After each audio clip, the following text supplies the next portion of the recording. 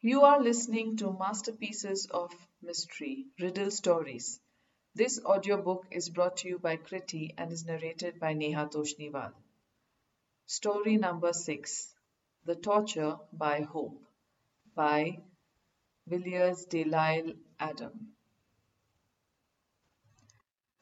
Many years ago, as evening was closing in, the Venerable Pedro Arbues de Espila, sixth prior of the Dominicans of Segovia and third Grand Inquisitor of Spain, followed by a Fra Redemptor and preceded by two familiars of the Holy Office, the latter carrying lanterns, made their way to a subterranean dungeon. The bolt of a massive door creaked, and they entered a mephitic in-pace, where the dim light revealed, between rings fastened to the wall, a blood-stained rack, a brazier, and a jug. On a pile of straw loaded with fetters and his neck encircled by an iron carcan sat a haggard man, of uncertain age, clothed in rags. This prisoner was no other than Rabbi Asser Abarbanel, a Jew of Aragon, who, accused of usury and pitiless scorn for the poor, had been daily subjected to torture for more than a year. Yet his blindness was as dense as his height, and he had refused to abjure his faith.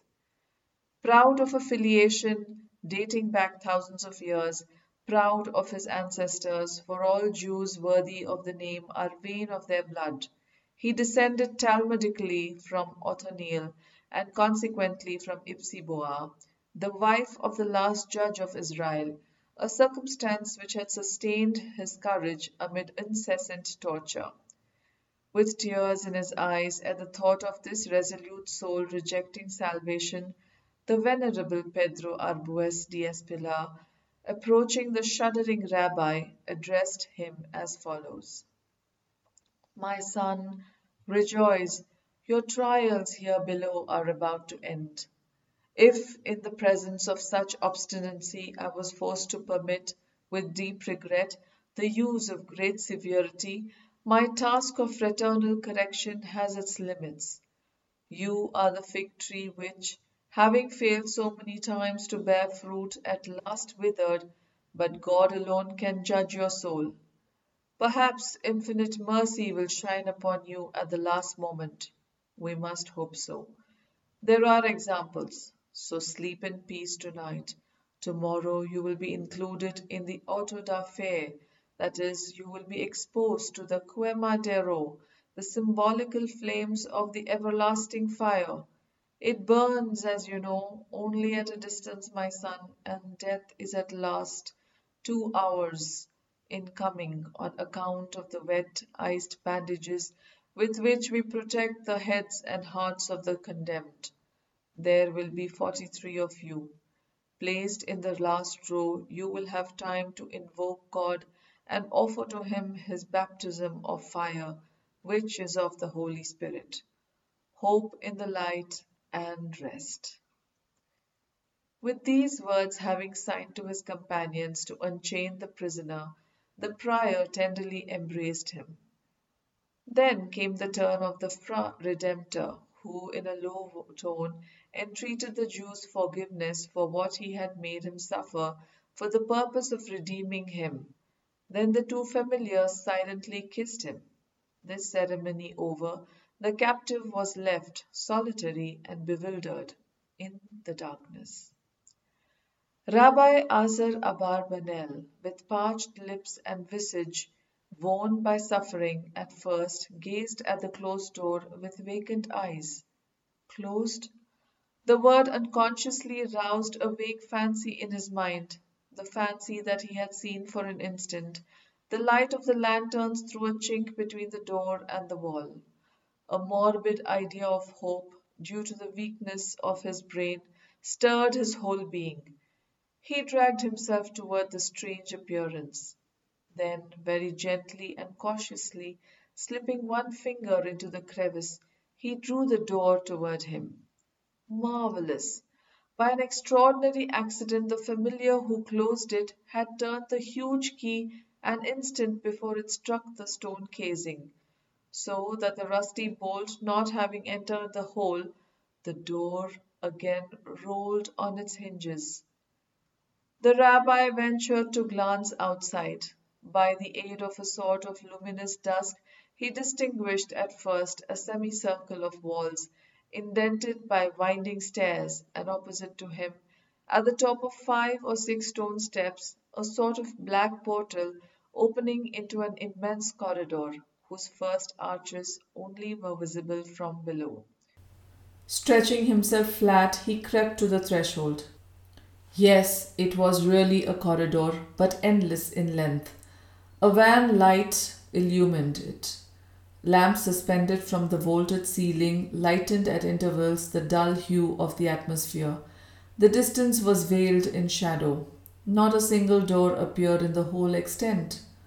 Only on one side, the left, heavily grated loophole sunk in the walls, admitted a light which must be that of the evening, for crimson bars and intervals rested on the flags of the pavement. What a terrible silence! Yet, yonder, at the far end of that passage, there might be a doorway of escape. The Jew's vacillating hope was tenacious, for it was the last. Without hesitating, he ventured on the flags, keeping close under the loopholes, trying to make himself part of the blackness of the long walls. He advanced slowly, dragging himself along on his breast, forcing back the cry of pain when some raw wound sent a keen pang through his whole body. Suddenly, the sound of a sandaled foot approaching reached his ears. He trembled violently. Fear stifled him. His sight grew dim. Well, it was over, no doubt. He pressed himself into a niche and half lifeless with terror, waited. It was a familiar hurrying along. He passed swiftly by, holding in his clenched hand an instrument of torture, a frightful figure, and vanished. The suspense which the rabbi had endured seemed to have suspended the functions of life, and he lay nearly an hour unable to move. Fearing an increase of tortures if he were captured, he thought of returning to his dungeon. But the old hope whispered in his soul, that divine, perhaps, which comforts us in our sorest trials. A miracle had happened. He could doubt no longer. He began to crawl toward the chance of escape. Exhausted by suffering and hunger, trembling with pain, he pressed onward. The sepulchral corridor seemed to lengthen mysteriously while he, still advancing, gazed into the gloom where there must be some avenue of escape.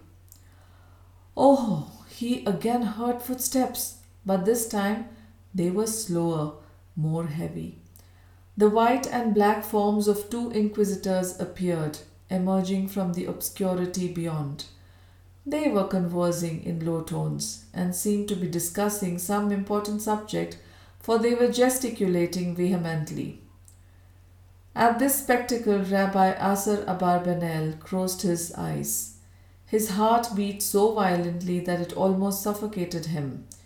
His rags were damp with the cold sweat of agony. He lay motionless by the wall, his mouth wide open under the rays of a lamp, praying to the God of David.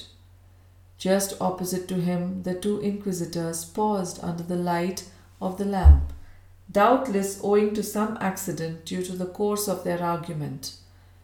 One, while listening to his companion, gazed at the rabbi, and beneath the look, whose absence of expression the hapless man did not at first notice, he fancied he again felt the burning pincer scorch his flesh. He was to be once more a living wound.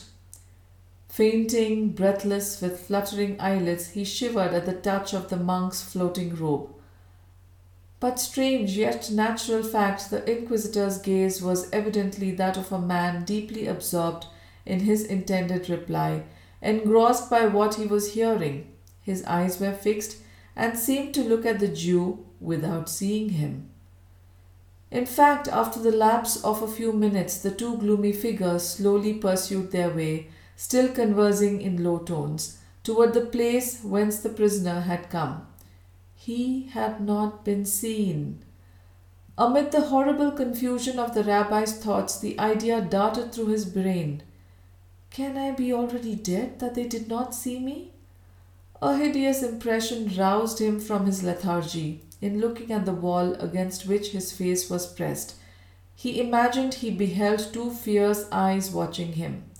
He flung his head back in a sudden frenzy of fright, his hair fairly bristling. Yet no. No, his hand groped over the stones. It was the reflection of the Inquisitor's eyes still retained in his own, which had been refracted from two spots on the wall. Forward.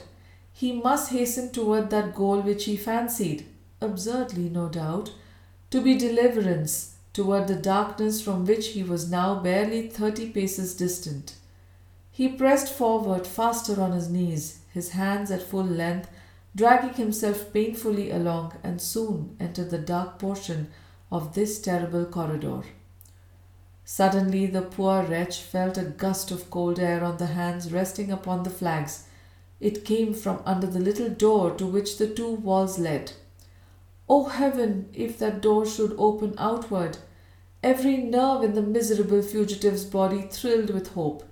He examined it from top to bottom, though scarcely able to distinguish its outlines in the surrounding darkness. He passed his hand over it. No bolt, no lock. A latch. He started up. The latch yielded to the pressure of his thumb. The door silently swung open before him. Hallelujah! Murmured the rabbi in a transport of gratitude as, standing on the threshold, he beheld the scene before him. The door had opened into the gardens, above which arched a starlit sky, into spring, liberty, life. It revealed the neighboring fields stretching towards the Sierras, whose sinuous blue lines were relieved against the horizon. Yonder lay freedom. Oh, to escape! He would journey all night through the lemon groves whose fragrance reached him. Once in the mountains, and he was safe. He inhaled the delicious air. The breeze revived him. His lungs expanded. He felt in his swelling heart the veni foras of Lazarus.